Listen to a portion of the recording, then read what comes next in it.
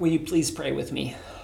Loving and gracious God, we give thanks for how your Spirit is made real in our world and real in our lives. And we pray that through that Spirit, we may hear your word for us today. Amen.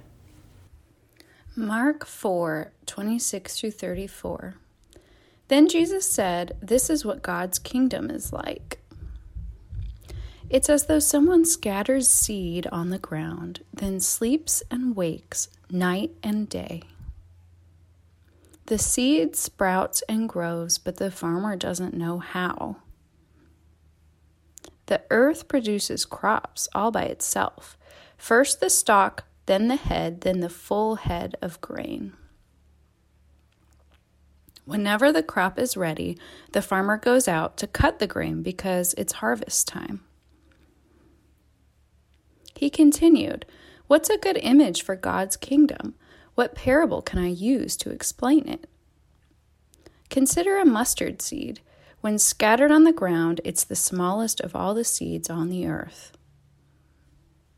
But when it's planted, it grows and becomes the largest of all vegetable plants. It produces such large branches that the birds in the sky are able to nest in its shade." With many such parables, he continued to give them the word as much as they were able to hear. He spoke to them only in parables, then explained everything to his disciples when he was alone with them. This is the word of the Lord.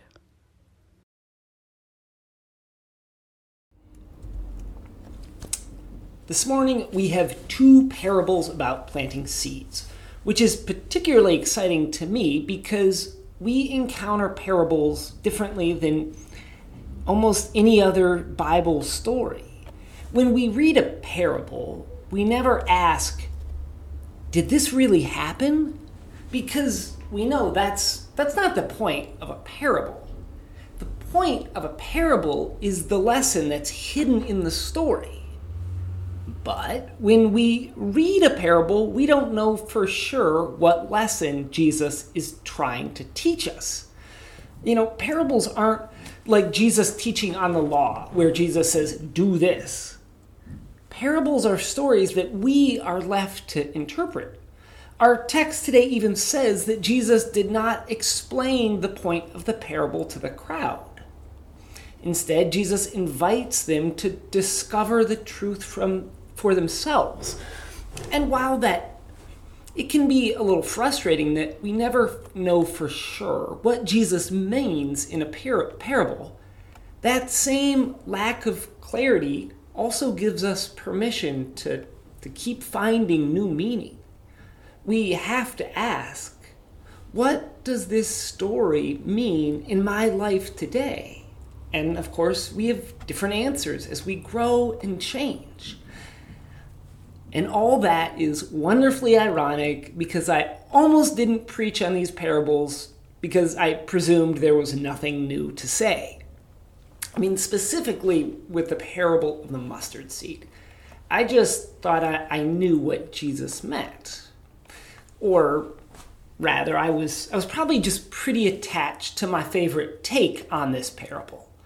Enough so that actually when I was asked to travel to South Korea to preach in this massive church, this is the parable I preached on. And I preached a version of that sermon at Urban Grace 5 years ago, and then about a year and a half ago. So when it came up in the lectionary, I just thought, I got to find a different scripture. No one wants to hear the same thing again, which is the ironic part. Because when I sat down and actually read the parable, the thing happened that happens when you read parables. I found new meaning and insight waiting for me. And really, I think the main thing that struck me was how little these parables ask us to do. In Mark 4, Jesus has just begun his ministry. He gets up in front of the largest crowd he'd ever drawn, and he doesn't tell them how to behave or what kind of prayers they're supposed to say. Instead, Jesus tells a parable about how God's kingdom, how God's presence in the world grows like a plant.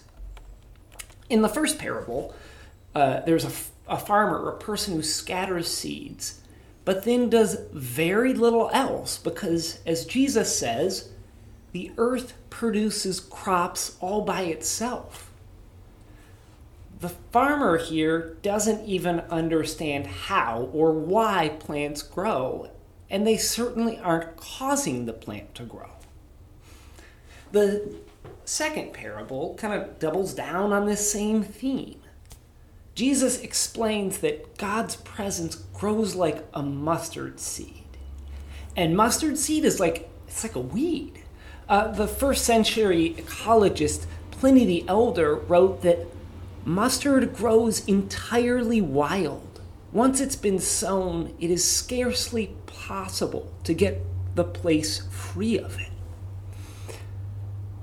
So, according to Jesus, God's kingdom or God's presence in our world is like a plant that grows and spreads completely independently of what we may or may not be doing, which means it's not our job to make the plant grow or to control it.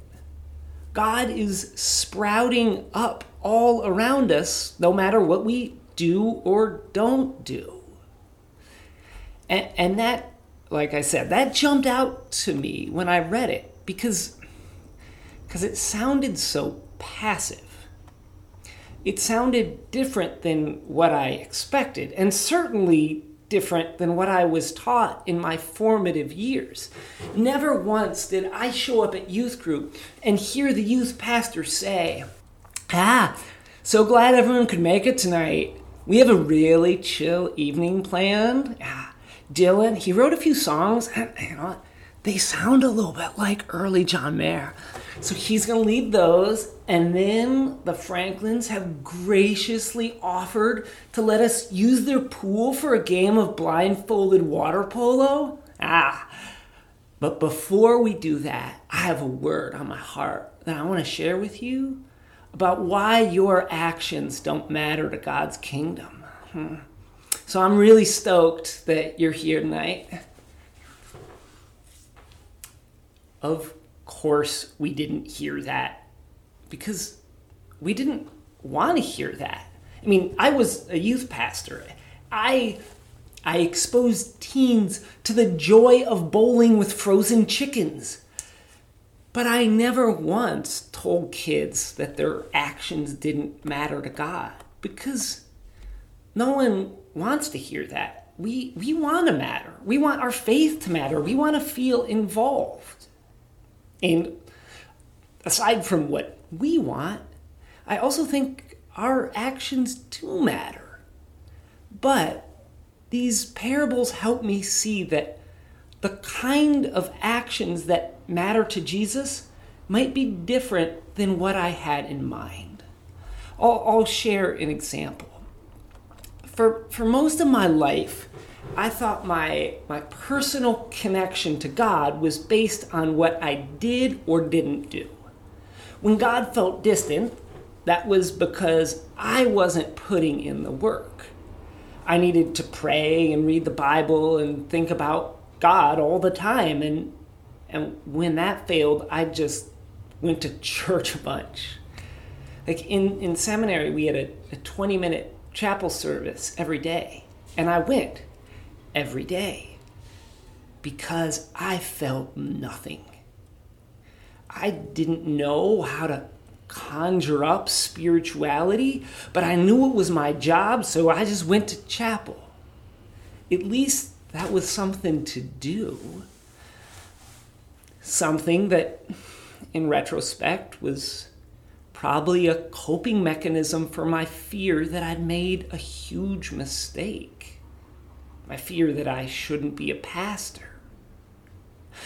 But as long as I held on to the belief that hard work could stabilize my faith, then I could be in control. Then I would be confident that everything was going to be okay. But in these parables, that's not how God's kingdom works. God's activity in our world is like a seed that sprouts and grows. The farmer is not doing the work. God is. The farmer can't control the plant's growth. The farmer doesn't understand how all this works. Instead, the farmer waits to see what grows and what dies. And speaking of dying, that was the other thing I noticed about this parable that I'd never noticed before. The mustard seed is an annual. Every year, the plant dies. But before it dies, it drops seeds on the ground, and over time, new life grows again. And that's what happened to me. As I surrendered control over my spirituality, I found a seed sprouting within me.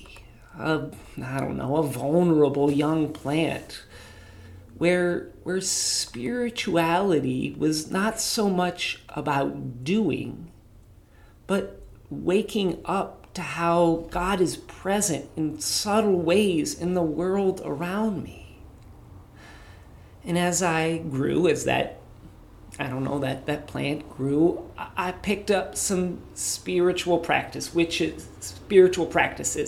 are things that I do. But they're practices that help me quiet what's happening in my brain and in my body so I can be aware of God's activity that's all around me.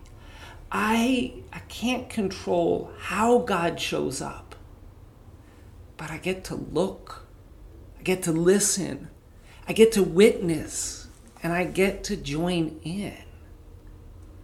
I get to keep coming back to tired old places in my life with curiosity about what's dying and where new life is springing forth. I get to take a break for a moment and relax because I know it's not all up to me. God will be present in our world and in my life. My role is to pay attention and join in, to look for new life in the midst of death, to return to these ancient words of truth in our scriptures and have the assurance that old understandings may die so that new ones can live. Right? This opens me up to be present here and now because God's kingdom is springing up all around us. Thanks be to God.